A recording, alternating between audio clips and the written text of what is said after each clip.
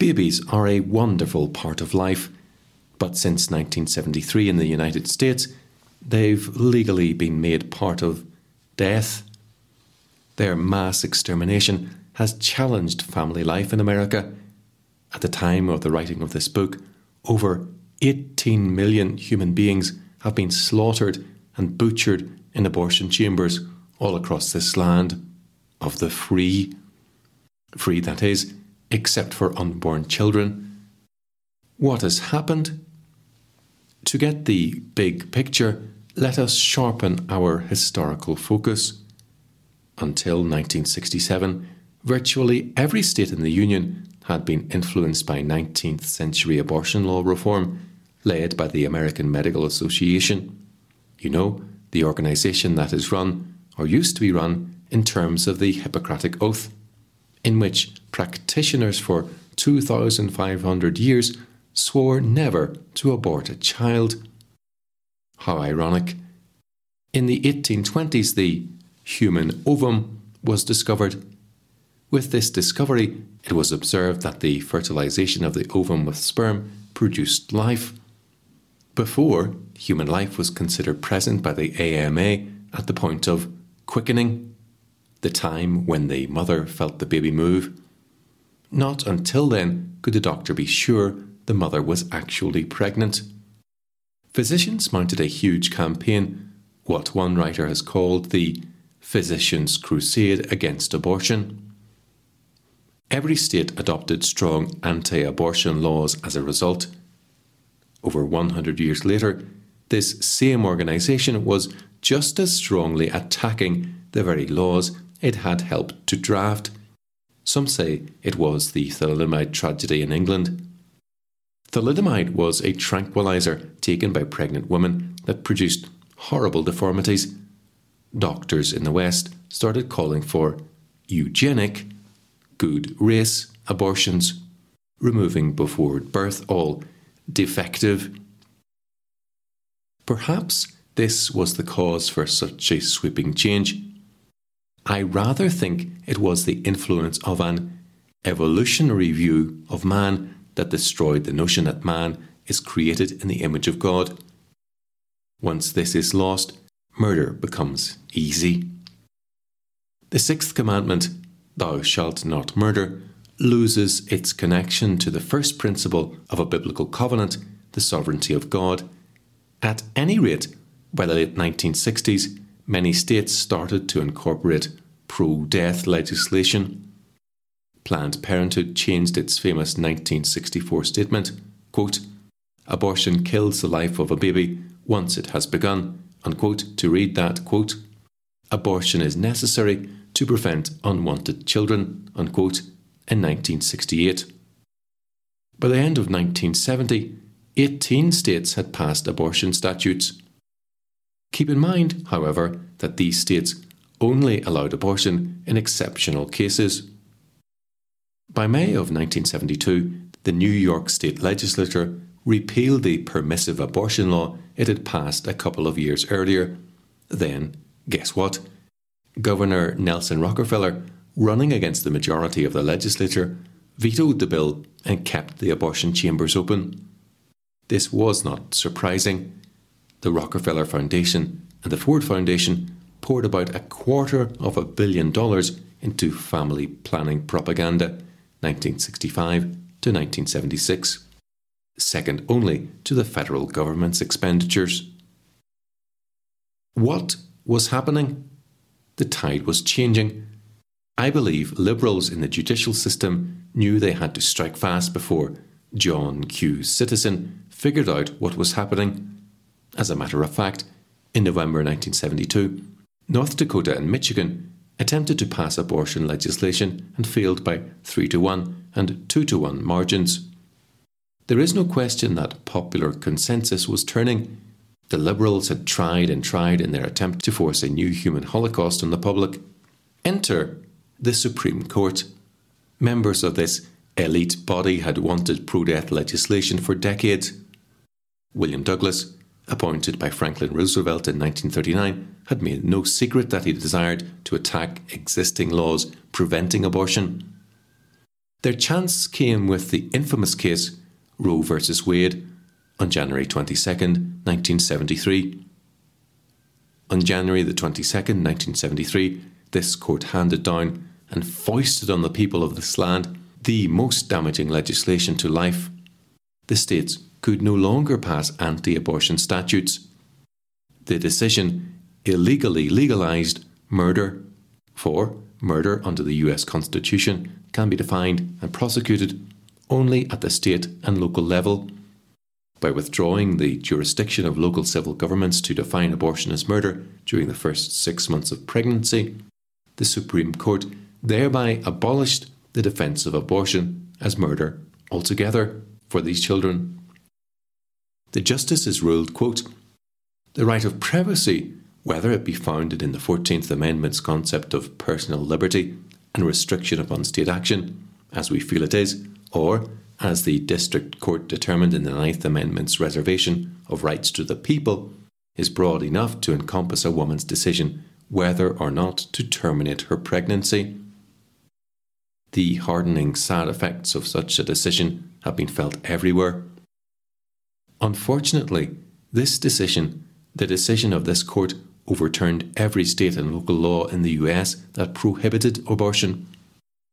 Kurt Young, in his excellent book, The Least of These, summarises the court's determination. 1. During the first third of pregnancy, abortion is legal for any reason as long as a licensed physician performs a procedure. 2. During the middle third of pregnancy, abortion is also legal for any reason, but states may pass laws intended to protect the health of the mother. This is a concession to the fact women face increased risk of medical complications from abortion as their pregnancy progresses. Thus, states may require that these abortions be performed in facilities with medical equipment for emergencies. 3. During the last months of pregnancy, when the baby is clearly able to survive outside the womb, is viable, if given the best medical treatment available, the court ruled that a state, quote, may, if it chooses, regulate and even prescribe abortion except where it is necessary in appropriate medical judgment for the preservation of the life or health of the mother. End quote. Some effects. How did all of this affect the family? Listen to Linda Bird Franke, an editor for Newsweek magazine. Quote, "There was no doubt when I became pregnant that life was right there in my womb. Left undisturbed, that blob of cells and tissue would have grown into a baby. The process was beginning, and I chose to end it. I was totally unprepared for my mounting ambivalence as the time for the abortion came closer, an ambivalence that turned into grief and guilt for a period after the abortion was over. The little ghost haunted me for about 6 months before it disappeared, and after it was gone, I even missed it a bit. But as my children grow and take up more and more of my time and energy, I realise emphatically that the addition of another child for me would have been negative rather than positive." End quote. For this woman, another person's life had become worse than his death, so the execution of the innocent had become preferable to granting a continuation of the legacy of life. It's like a conversation I had with an elderly woman who drove up next to me while I was picketing in front of the local abortion chamber.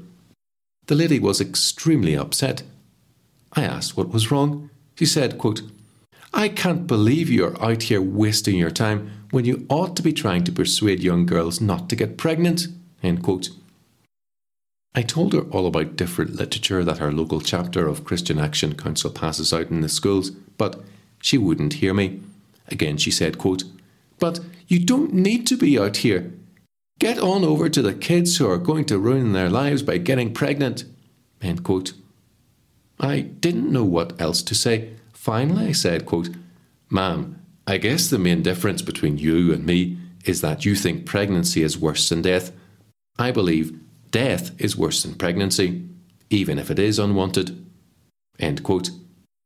She slammed on the gas pedal, leaving me standing in a swirl of dust and smoke. Even though I was coughing, I could still manage a little smile and say to myself, I got her. If she refuses to change her thinking, God will get her too, as he will get everyone who thinks as she does, votes as she does, and abandons the unborn to the medically certified butchers and boilers, saline solution abortions, as she does. A lot of people would like to think that there is no hell. A lot of people would like to think that unborn babies are not human. It is understandable why there is a lot of overlap between these two groups of thinkers, and why there will be a lot of overlap between them in eternity.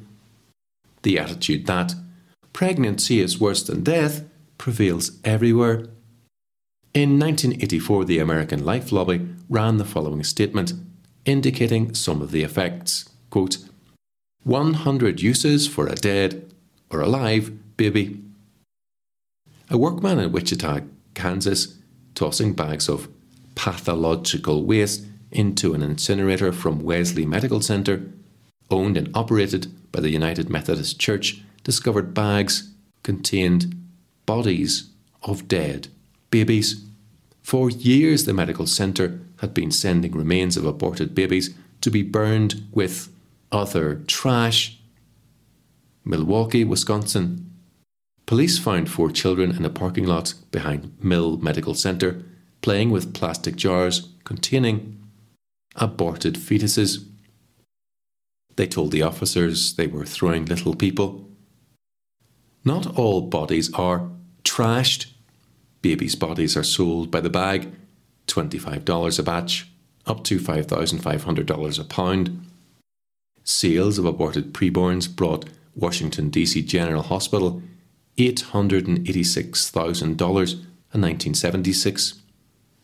Money was used to buy TV sets and cookies for visiting professors. In Richmond, Virginia, abortion centers used a trash compactor to mash 100 babies' bodies, which were tied up in plastic bags and tossed in trash bins. Dogs dragged bags away and fought over the contents. In Cincinnati, Ohio, an abortory allowed dense smoke to pour from its chimney. When the firemen arrived on the scene, they were told, "We're burning babies." Massachusetts Supreme Court ruled goldfish could not be awarded as prizes because that would violate the state's anti-cruelty laws. The same court upheld mandated state funding of abortions. In California, babies aborted at 6 months were submerged in jars of liquid to see if they could breathe through their skin. They couldn't. An Ohio medical research company tested brains and hearts of 100 fetuses as part of a $300,000 pesticide contract. Dr. Geronimo Dominguez writes, on any Monday, you can see about 30 garbage bags with fetal material in them along the sidewalks of abortion clinics in New York. Oddly, there are people, yes, even Christian people, who will be repulsed more by my listing of these horrors than by the horrors themselves. The effects of abortion have been devastating. Words can hardly describe the horrors created in our society by this one piece of legislation. In this chapter, the principle has to do with life. Keeping in mind the covenantal structure of the family, the principles start over, following the outline of the 10 Commandments. Remember the 6th commandment, quote, "You shall not murder," unquote. Why does God forbid murder? Because he images his transcendence in man. So the 6th commandment parallels the 1st, also teaching the principle of transcendence. Since man images God, he should not destroy another human who does the same. To do so is tantamount to attempting to strike out at God. So God speaks very clearly about how life and death are determined. Here is perhaps the most damaging effect of Roe versus Wade. Due process. The infamous decision affected our entire judicial system. What do I mean? The common law principle of innocent until proven guilty has been reversed. It's not just that you're guilty until proven innocent, it's that you're guilty if you can be proven innocent. The acts of unborn babies are neutral before God. Romans 9. Man's only period of neutral acts, yet it is only after they are born and begin to be accountable for their external actions before God that American civil law protects their lives. In our land, a person is supposed to be guaranteed a trial by jury before he is executed. This points to the principle I'm trying to underscore in this chapter. God owns life, not man. The whole notion of a trial by jury originated from the biblical concept of due process. In other words, God owns life, and a trial by jury is a check and balance to make sure God's judgments are carried out. Instead, modern law has shifted away from any acknowledgement of an absolute standard. The Supreme Court has placed the decision of life in the hands of the mother and taken it from God. Now the precedent has been set. Since one group of human beings has been classified, quote, less than human, unquote, why can't it happen to another group? It has been discovered that in the Soviet Union, insane asylums are full of Christians because believers in God are considered insane. After all, they have all been educated in Marxist schools according to Marxist logic. So what else could faith in God point to, if not insanity? Logic proves atheism, so these people are dangerously illogical. They are a menace to society. Why couldn't the Supreme Court someday decide that Christians are a, quote, menace to the society, unquote? It happened before, you know, in the Roman Empire. Biblical law. God owns life. Only his word should determine who can and who should live. Consider a very important passage on the subject. Quote, if men fight and hurt a woman with child so that she gives birth prematurely, yet no lasting harm follows, he shall surely be punished accordingly as the woman's husband imposes on him, and he shall pay as the judges determine. But if any lasting harm follows, then you shall give life for life, eye for eye, tooth for tooth, hand for hand. Eye for eye, tooth for tooth, hand for hand, foot for foot, burn for burn, wound for wound, stripe for stripe, unquote. Exodus chapter 21, verses 22 to 25. What is the situation? Two men were fighting. During the course of the scuffle, one of the men struck the wife of the other. The result was that the woman gave birth to her child prematurely. At this point, I will rely on James Jordan's profound commentary on these laws in his Law of the Covenant. Reverend Jordan says, quote, we have to say that there is a certain vagueness in this law which enables it to cover several similar but slightly different situations.